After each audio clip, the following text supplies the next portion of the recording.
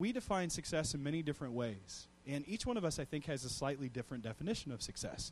It could be success based on how many likes that you have, how much money you have in your bank account. It could be whether or not you've paid off your mortgage or maybe your student loans.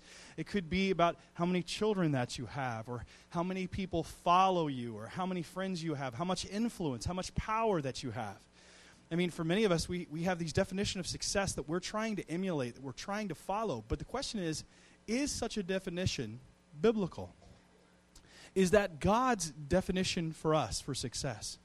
I've seen Christians try to take success, worldly success, and put it with under Christian labels. I've seen pastors try to say, hey, we're reaching people for the gospel, but yet all they're checking about is how many followers that they have, maybe how many books that they've written, how many people go to their conferences or whatever, and that's how they're gauging success. I know of one pastor, he said, and it's a shameful thing, but he said, if I put this out there in this issue, I'm going to get more web traffic to my website. That's a reality.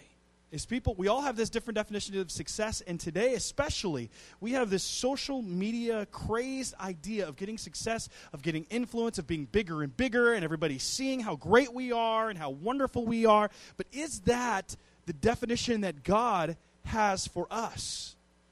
Because the reality is many of us have a very shattered view of what success is, and we are trying to live after this definition and this ideal that really isn't what God has for us. It's more influenced by the world than it is by the Word. So today we want to jump in and look at the life of Saul. And Saul is this very, very strange, odd figure, a very double-minded man. He starts off great with so much promise and with so much hope on what he could be. And yet he goes downhill so quickly, and we see him just the end of his life in a very tragic way. So we're going to be looking at his life. We're not going to look at it exhaustively. We're going to be looking at a few episodes. We're going to start in 1 Samuel, chapter 13. We'll be moving back and forth between 12, 14, 15, maybe into 9 a little bit. But we're going to look at his life, and we're going to see and ask ourselves the question, was Saul a success? Yeah, I mean, I've talked about his ending, but there's some times where we look at him and say, wait a minute, he looks successful, but really is he in the sight of God? So let's think about that for ourselves. Does God see my life as successful? What does God say about me? What does God have for me today? And what do I perhaps need to change in my mind and how I live to be a success in His sight? Let's go before the Lord in prayer, ask for His blessing on our message time.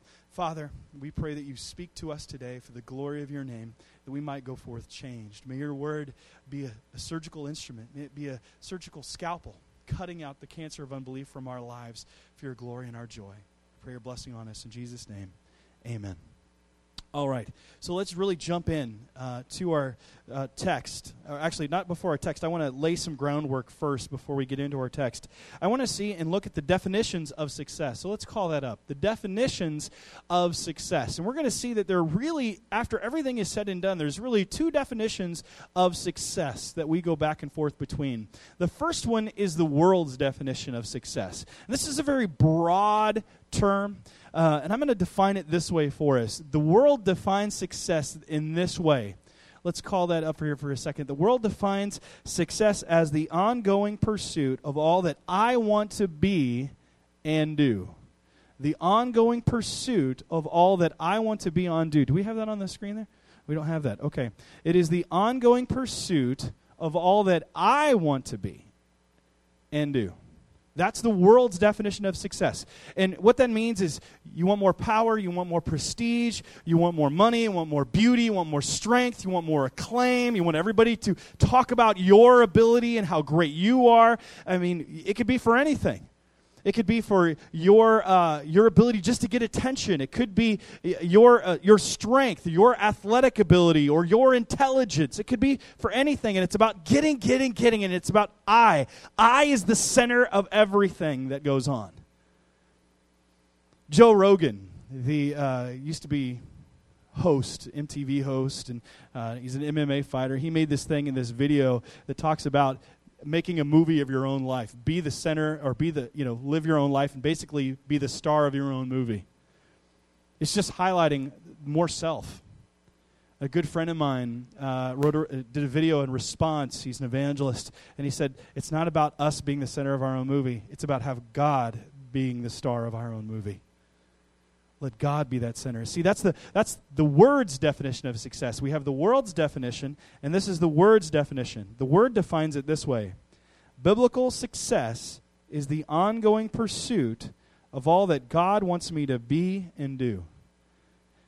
And listen to me. Biblical success is the ongoing pursuit of all that God wants me to be and do. So notice the first one. The first one had, I want to be and do. The other one has, God wants me to be and do. Now notice there's two parts of that. It's ongoing pursuit, meaning that we are to continually grow in that endeavor.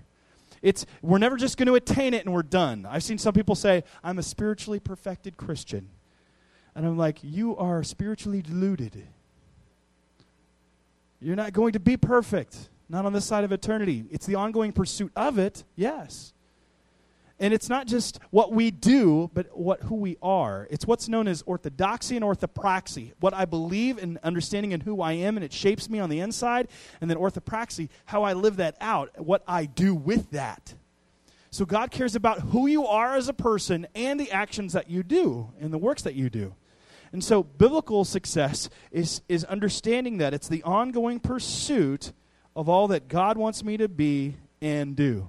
Now, if we have this definition, we have to understand what we're saying and what we're not saying. I mean, we have to unmask, because there's many things that come at us that try to disguise themselves as success, biblically speaking. And we have to unmask the disguises of biblical success. We have to unmask the disguises of of worldly success. There's a lot of things that come at us that try to disguise themselves as success. Now, that's what we can look at with Saul. Saul is the king that the people wanted. Remember, they rejected Samuel's advice. Samuel was advocating, God being their king, living in a theocracy, and they said, no, we want a king and we want to be like the other nations. So Saul really is that king. And in their mind, this is what a success should be like. So we're going to look at Saul. And when we are looking at Saul, just like they did, we do too. We have this ability to look at a person, and then we put a series of tests in our mind on whether or not this person is qualified or not. We do this with presidential candidates, by the way. When we look at someone debating, we ask ourselves many questions. Some of it's about what it is that they're advocating, but oftentimes, if we're real with ourselves, we don't really think that deeply about it. Hopefully we do. But many times we look at ourselves and go, do they look presidential? Do they sound presidential? Do they look confident? Can they handle themselves in front of a microphone? We ask these things rather than the deep things. What is it that they're telling us? What is it that they're really saying and communicating to us? We get this feeling and we look at them and go, hey, they look the part. They act the part. Maybe they should be that part. And we have these tests that we apply in our mind. And I think the Israelites did that with Saul as well. And they're really, though, disguises of success. Consider the first one. First is the portrait test. The portrait test. Does he look like a king? Does that person look successful? What clothes are they wearing? What are they driving? Do they have the portrait of success? Look at their home. I want to look at all these details of their life. Do they dress for success? Are they successful? And we have these questions, this portrait in our mind. And with Saul, did he look like the king? And I want us to look at 1 Samuel chapter 9. I want you to flip back a couple chapters in 1 Samuel chapter 9. We're introduced to Saul in 1 Samuel 9, and it says, there was a man of Benjamin, from the tribe of Benjamin, one of the 12 tribes of Israel, whose name was Kish, the son of Abiel, the son of Zeror, the son of Bukorath, the son of Apiah, a Benjamite, a man of wealth. And he had a son whose name was Saul, and he was a handsome young man. There was not a man among the people of Israel more handsome than he. From his shoulders upward, he was taller than all the people. So, or look at 1 Samuel chapter 10, verse 23 through 24. When they find Saul, after he's being appointed as king, it says, then they ran and took him from there, and when he stood among the people, he was taller than any of the people from his shoulders upward. And Samuel said to all the people, do you see him whom the Lord has chosen? And God has chosen him basically on the criteria that the people had. This isn't God's like main first candidate, by the way. He's acquiescing to them, and he's giving them what they want. This is the candidate they wanted. There is none like him among all the people, and all the people shouted, "Long live the king." So he's like taller and better looking than everybody else. So I'm thinking of like Chris Hemsworth right now. Is that the guy that played Thor? Is that Chris or Liam? Chris Hemsworth is the picture I have in my mind of Saul. Now you will be forever picturing Saul as Thor, or Thor as Saul. But this guy is better looking. He looks good. He's athletic. People look at him like, look at this guy. He is handsome. He is muscular. He is a leader. Look at this guy. And it's this portrait test that we apply. But we don't really know nothing about the person. We only look at the image. And in our image-saturated culture, and to many of us, that's all that matters. It really is. I mean, think about it. Think about our past presidential presidents. We will never probably see a president like Grover Cleveland or William Howard Taft again. These are very large men. And in our media-conscious culture with pictures all the time, our people just revolt against it. I mean, people have an idea in their mind. They have to fit even a certain body type and image. And people are like, well, they have to be athletic or skinny or whatever. It's these notions that the media have told to us. And now it used to be skinny, but now actually they say that strong is the new skinny. That people want to look this certain way, and they have to have this certain athletic build. And you even see the presidential candidates walking around without their shirts off. I could care less what you look like without your shirt on. Personally, I don't see you conducting your office with your shirt off. And if you did, you definitely shouldn't be president. But this is the image that we have in our minds. We have this wrong understanding of things. We have this portrait test that we apply, and Saul passes. Next, we have the possession test. See, Saul comes from some means. We saw that in 1 Samuel chapter 9. This man who is the son of Kish, and the son of Kish, this Benjamite, he's a man of wealth in verse 1. Saul comes from money. He's got money. He's got the possessions, he's got the background, he's got the education, if you will. He comes from some means. He's not just some poor boy, as he tries to put himself as. He is a guy that comes a little bit from money. And we put these tests in our minds. So we have the portrait test, then we have the possession test. Does he have the right tools? Does he come from the right background? We also have the personality test. Now, Saul does have some leadership ability. And do they have the personality that a king should have? Can they take charge? Do they seem confident? And there are times where Saul is commanding leaders and leading men. We see that he's rallying the people to himself in 1 Samuel chapter 11 as a threat comes on the country, and he'd already been appointed king, and he's getting men, and he's dividing them into divisions. So he looks like the part. He sounds like the part. And then he passes the personality test. Then there is the position test that we employ. Position test. Not just do they look it, but he actually becomes king, and we look at him and go, he's a success because he has the title now. I mean, think about that. We say this all the time with different people. They're a success, they must be because they're on TV, or they have a big church, or they have a lot of money, or they have nice cars. Then we should listen to them. But that's not what the Bible says. Jesus didn't have any of those things. He had no place to lay his head. He's a 33-year-old single Jewish man who had no place to lay his head, and he's the Lord and Savior of all. So we've taken all of these tools, and we've put these tests, and we try to put them on even the church. It reminds me of the story. I can't remember. I think it was St. Thomas Aquinas who was walking, and he was with the Pope, if I remember this correctly. And the Pope says, he's quoting a passage from Acts, and he's showing him all of this gold that's in the Vatican, and all these different treasures, and all of these different things that are there. And he quotes from Acts where it says, "We cannot say any longer, silver and gold we do not have." And Thomas Aquinas wisely reports back, and he goes, "Yes, but you also can't say anymore, stand up and walk." See, we've traded one for the other. We've put all of these worldly definitions of success, and we even put it and infiltrated it on the Christian walk and Christian life. And we somehow think that God wants everybody to have money, and God wants everybody to be healthy all the time. And it's like, yes, God wants you to have good health, but sometimes there are sicknesses that come into our life to glorify God's means of glorifying God, to show us to be more dependent upon Him. I mean, God doesn't want you to have a Cadillac. Think of all the people in the world that are suffering. You just drive around and look what I have, and you don't. That's not what God has. We have to be careful for that. Even just so someone has a position, they have a title in front of their name, or they have initials behind their name, does not mean that they're a success in the sight of God. I know seminary graduates and guys with PhDs that are heretics from great seminaries and Bible schools. Don't just say because someone went to Bible school, someone went to seminary, someone has a TV show that makes them a success. Biblically speaking, that's not it. I'm not saying that's wrong to have that, but I'm saying that's not the criteria that we are to employ. There's other criteria, and they can fit in that criteria and with those things. So it's not about the position that you hold or even the prizes that you have. See, he even won some victories. He led Israel to a few victories over the Philistines. He had some opportunities to flex. He'd earned some cred. When we see people with the prize, with the hardware, we automatically think of them as being successful. They have the victories, the W's, but does that mean that they are successful? See, I would make the case that Saul was a big, giant, abysmal failure. I would make that case because he failed the one test that God employs. And this is it right here. Is God the priority of your life test?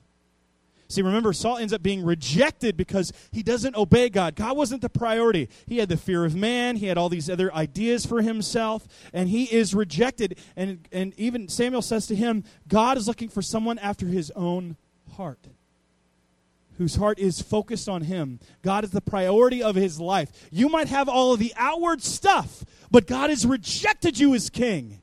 He has removed you from your lineage from continuing on because you have really rejected him by your disobedience. You've pursued the wrong things. You've gained the world, but you've lost your soul. So we have to go back and say, what is this priority test? Is God first place? That's the priority test that God has for us. Does God have your heart? That's the question. Does God have your heart? Does God have it? See, we need to see that what derails success. I mean, for Saul, he had all the potential in the world, but we can look at his life and see what derailed him, what kept him from really pursuing God. So I would like to look at how the facts that derail, or the things that derail success. First of all, we're going to jump into our text here in 1 Samuel 13. We're going to be skipping through these. We have a large swath of Scripture, so forgive me if I'm not just focusing on one verse specifically. But we are derailed by our present fears. Present fears. We see this a lot with Saul, that he is very much afraid. He is afraid of many different things. For example, he makes an offering in 1 Samuel chapter 13. And I want to set what's going on in 1 Samuel chapter 13.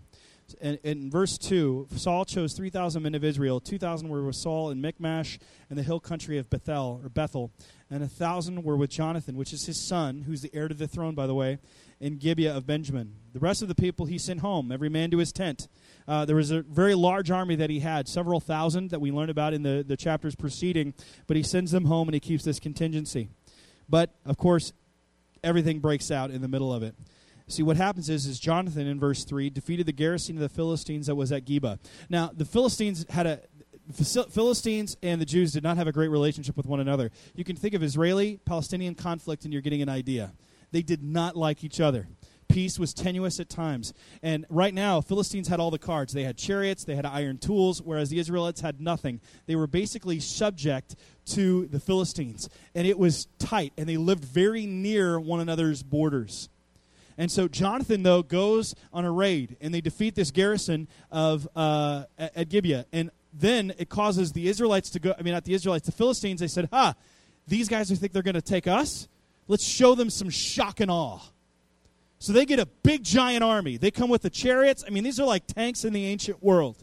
And they come at the Israelites. And Saul is freaked out, so he automatically retreats, and he realizes that he doesn't have a really great position. And he sees this army, which is like 4 or 5 times the size of his own, and he's very afraid. And his men start to desert. They actually crossed over east of the Jordan River. They go, they leave Israel. Some are hiding in rocks and in caves. They're trying to get away from everybody. People are quaking in fear, and Saul is afraid. This is not what you want to have from your leader. You need to have a bold leader. And he's not being bold, nor is he being smart. He's afraid. And we see what happens there. The Philistines mustered in verse 5 to fight with Israel 30,000 chariots and 6,000 horsemen and troops like the sand of the seashore in multitude. Now skip down to verse 8. He waited 7 days, the time appointed by Samuel. Now, Samuel had told him to wait 7 days, and Saul was going to make a sacrifice, actually, through Samuel. Only the priests were allowed to make sacrifices. Normal people like you and me weren't allowed to make sacrifices during this era. Only the priest could make an authorized sacrifice before the Lord. And Saul was to wait on Samuel to make the sacrifice. And Samuel said, wait 7 days. Now, there were 2 sacrifices usually made in a day. There was the morning sacrifice, and then there was the evening sacrifice. And the morning sacrifice comes, 7 days is gone by. He's entering into the last sacrifice for the day. And he's like, he's not showing up. We're going to miss the window. We got to do this. His men are deserting left and right. He doesn't know what to do. The army is right at the doors. He's like, we need God's blessing on this. So I'm going to make the offering. I'm going to make the sacrifice. And as he does so, Samuel shows up. Samuel shows up and goes, what? And you can see the smoke. What have you done? What have you done? Now, oftentimes when we have a question by a person of God within the Scripture, the question is always to reveal the thought and intent of our heart. Like in the book of Genesis, after Adam and Eve had sinned, God shows up in the garden and says, where are you? The question wasn't that he didn't know. It was to show the depth of how far they had moved. And he's saying now, what have you done? In verse 11. But Saul says, when I saw that the people were scattering from me, and that you did not come within the days appointed, and the Philistines had mustered at Michmash, I said, now the Philistines will come against me at Gilgal, and I have not sought the favor of the Lord. So I forced myself. Now notice the excuses that he makes first of all. He says, when Samuel says, what have you done? Saul says, I saw the people were scattering from me. That's the first reason I did this. I have good reasons, Samuel. The men were scattering from me. Secondly, it's not just that. You didn't come within the days appointed. You said you'd be here. So it's your fault too. And then that the Philistines, the army's right there. There's 3 reasons. I have 3 good reasons. And Samuel's like, no. In verse 13, he says, you've done foolishly. You have not kept the command of the Lord your God with which he commanded you. For then the Lord would have established your kingdom over Israel forever. But now your kingdom shall not continue. The Lord has sought out a man after his own heart, and the Lord has commanded him to be prince over his people, because you have not kept the word, or the Lord kept what the Lord commanded you. Now, I want to skip over to chapter 15 for a moment. There's a similar situation that occurs. Samuel gives Saul some instructions. And he says in verse 1 of chapter 15, the Lord sent me to anoint you king over his people Israel. Now, therefore, listen to the words of the Lord. Thus says the Lord of hosts, I have noted what Amalek did to Israel in opposing them on the way when they came up out of Egypt. Now go and strike Amalek and devote to destruction all that they have. Do not spare them, but kill both man and woman, child and infant, ox and sheep, camel and donkey. Now, before I go any further, you'd say, how could God be so harsh? God is the only one. We have to go back to his character and rest on his character. He is the only complete judge who knows every thought of intention of the heart, and he knows when to dispense justice and how to dispense justice. And there are times that he uses means to accomplish and dispenses justice. So he's saying, I know the choices that these people are going to make. I know that they are wicked all the way through, and I want you to eliminate them. I mean, you're going to be my means of judgment in this situation. You're going to be my hammer, if you will. And I want you to do exactly what I told you to do. So Saul summoned the people and numbered them in Telaim, 200,000 men on foot. See, he's got a big army, and 10,000 men of Judah. And Saul came to the city of Amalek and lay in wait in the valley. Then Saul said to the Kenites, go down from among the Amalekites, lest I destroy you with them. For you showed kindness to all the people of Israel when they came up out of Egypt, when they were coming out of the Exodus. So the Kenites departed from among the Amalekites. And Saul defeated the Amalekites from Havilah as far as Shur, which is east of Egypt. And he took Agag, the king of the Amalekites, alive, and devoted to destruction all the people with the edge of the sword. But Saul and the people spared Agag, and the best of the sheep, and of the oxen, of the fattened calves, and the lambs, and all that was good, and would not utterly destroy them. All that was despised and worthless they devoted to destruction.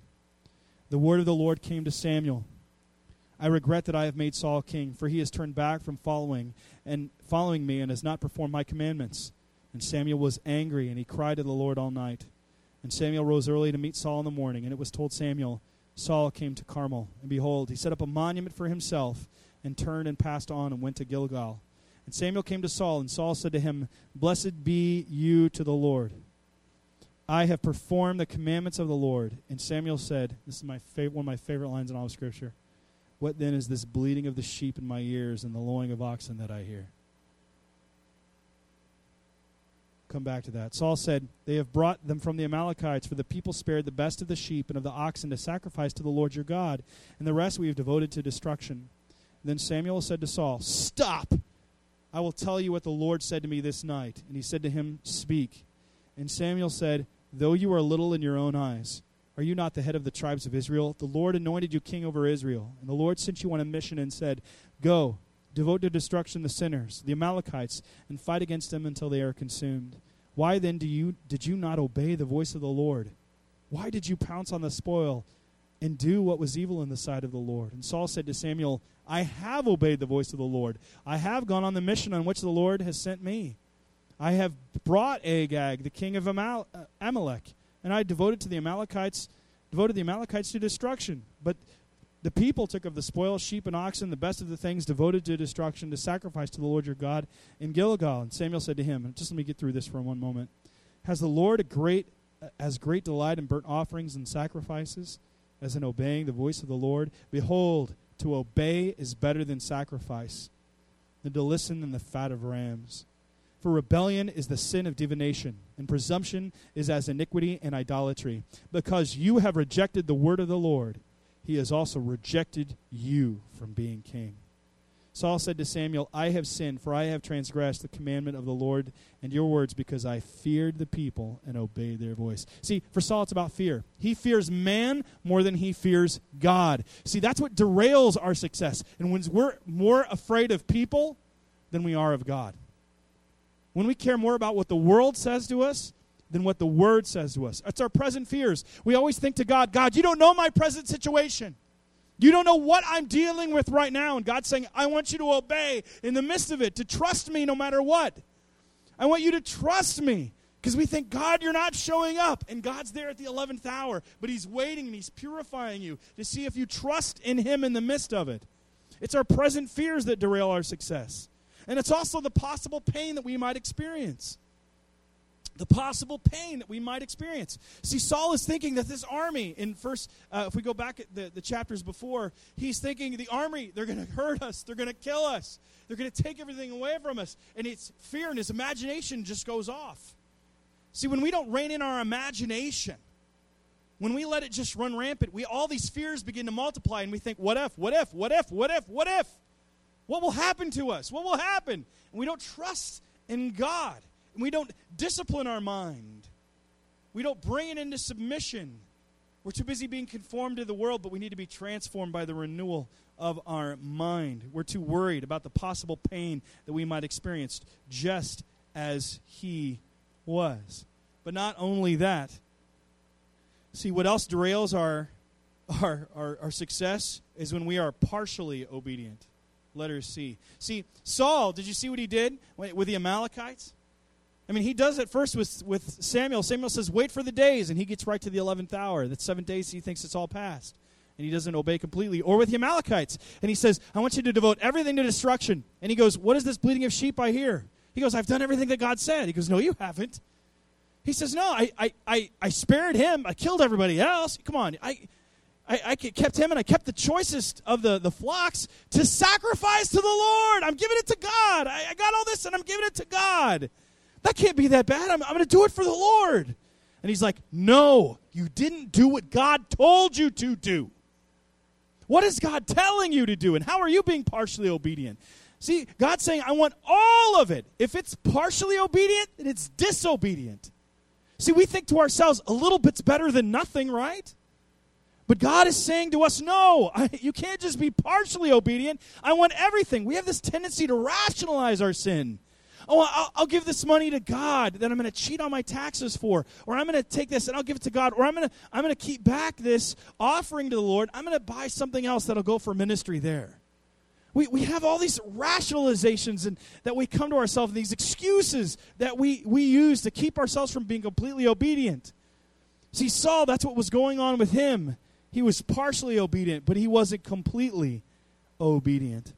And that's why Samuel tells him in verse 22 of 1 Samuel chapter 15, has the Lord as great delight in burnt offerings and sacrifices as in obeying the voice of the Lord? He doesn't care about your sacrifice. He cares about your obedience. Behold, to obey is better than sacrifice. Obedience, the obedience card trumps the sacrifice card in every hand you play. As in obeying the voice of the Lord, behold, to obey is better than sacrifice, and to listen than the fat of rams. For rebellion is as the sin of divination, and presumption is as iniquity and idolatry. See, presumption is as iniquity. Presuming upon God is as dangerous as iniquity in idolatry. See, Saul is partially obedient, not completely obedient. Where have you partially obeyed God? Does God have your heart? He doesn't just want part of it. He will keep on pushing. He won't let go until he has your heart. Don't try to hold on to it. He must have it all. He will not accept partial obedience. If it is partial obedience, then it's disobedience. Where have you been holding back? What is God calling you to do? What relationship have you been holding on to? Where have you been giving to God? What are you holding back from him? What shows have you been watching? What websites have you been going to? What are you putting before your eyes? What have you been doing? Have you given God your heart? See, it wasn't just his partial obedience, though, that short-circuited his success. It was his pride in himself.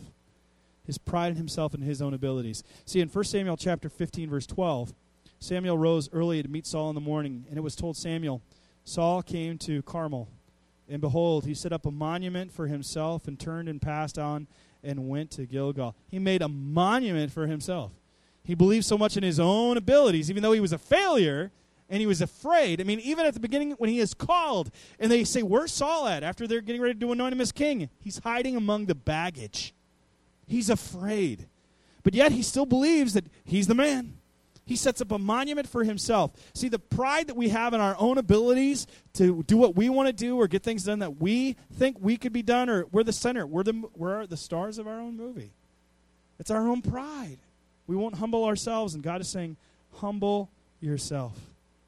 Humble yourself. See, the reality is pride is very, very much blinding. It's competitive. See, I like this quote by C.S. Lewis I'd like to share with you. C.S. Lewis writes, I pointed out a moment ago that the more pride one had, the more one disliked pride in others.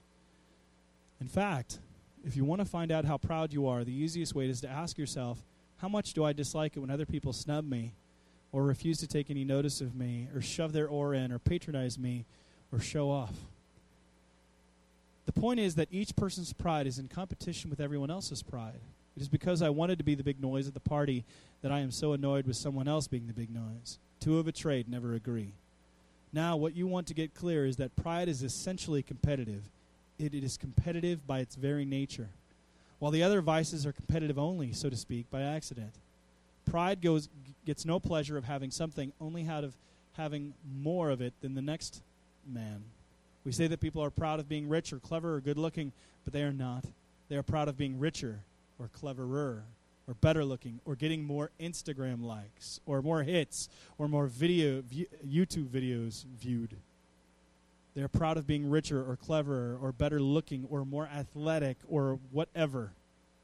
If everyone else became equally rich or clever or good looking, there would be nothing to be proud about.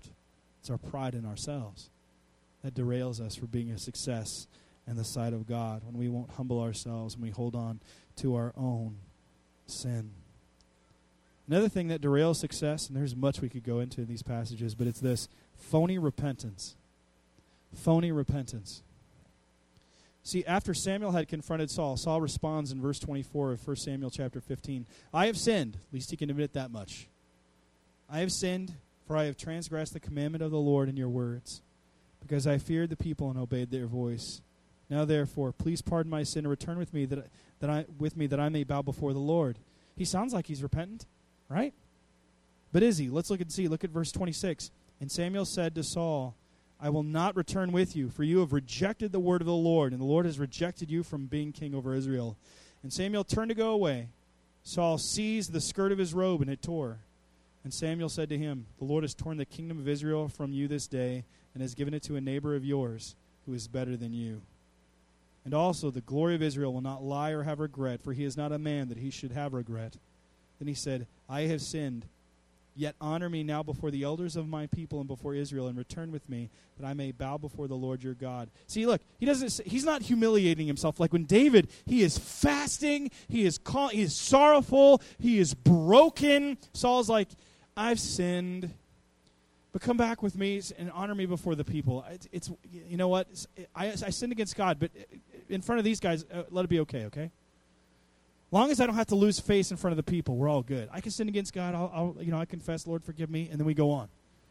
But see, David is the other example. He's broken. See, the Bible talks about this in 2 Corinthians chapter 7, verse 10. For godly grief produces a repentance that leads to salvation without regret, whereas worldly grief produces death. See, Saul is just an example of everything we should not do. See, we look at him, and from all earthly perspective, he looks like a success. But in the sight of God, he's a big, giant failure. And we have to reorient ourselves and go back to that biblical definition of success. And I want us to end our time today from looking at Proverbs chapter 3. Please turn with me to Proverbs chapter 3. And we can see what God is telling us in this wisdom literature that is for us. He is showing us and giving us how we can develop, or what the development of successful living looks like in the sight of God.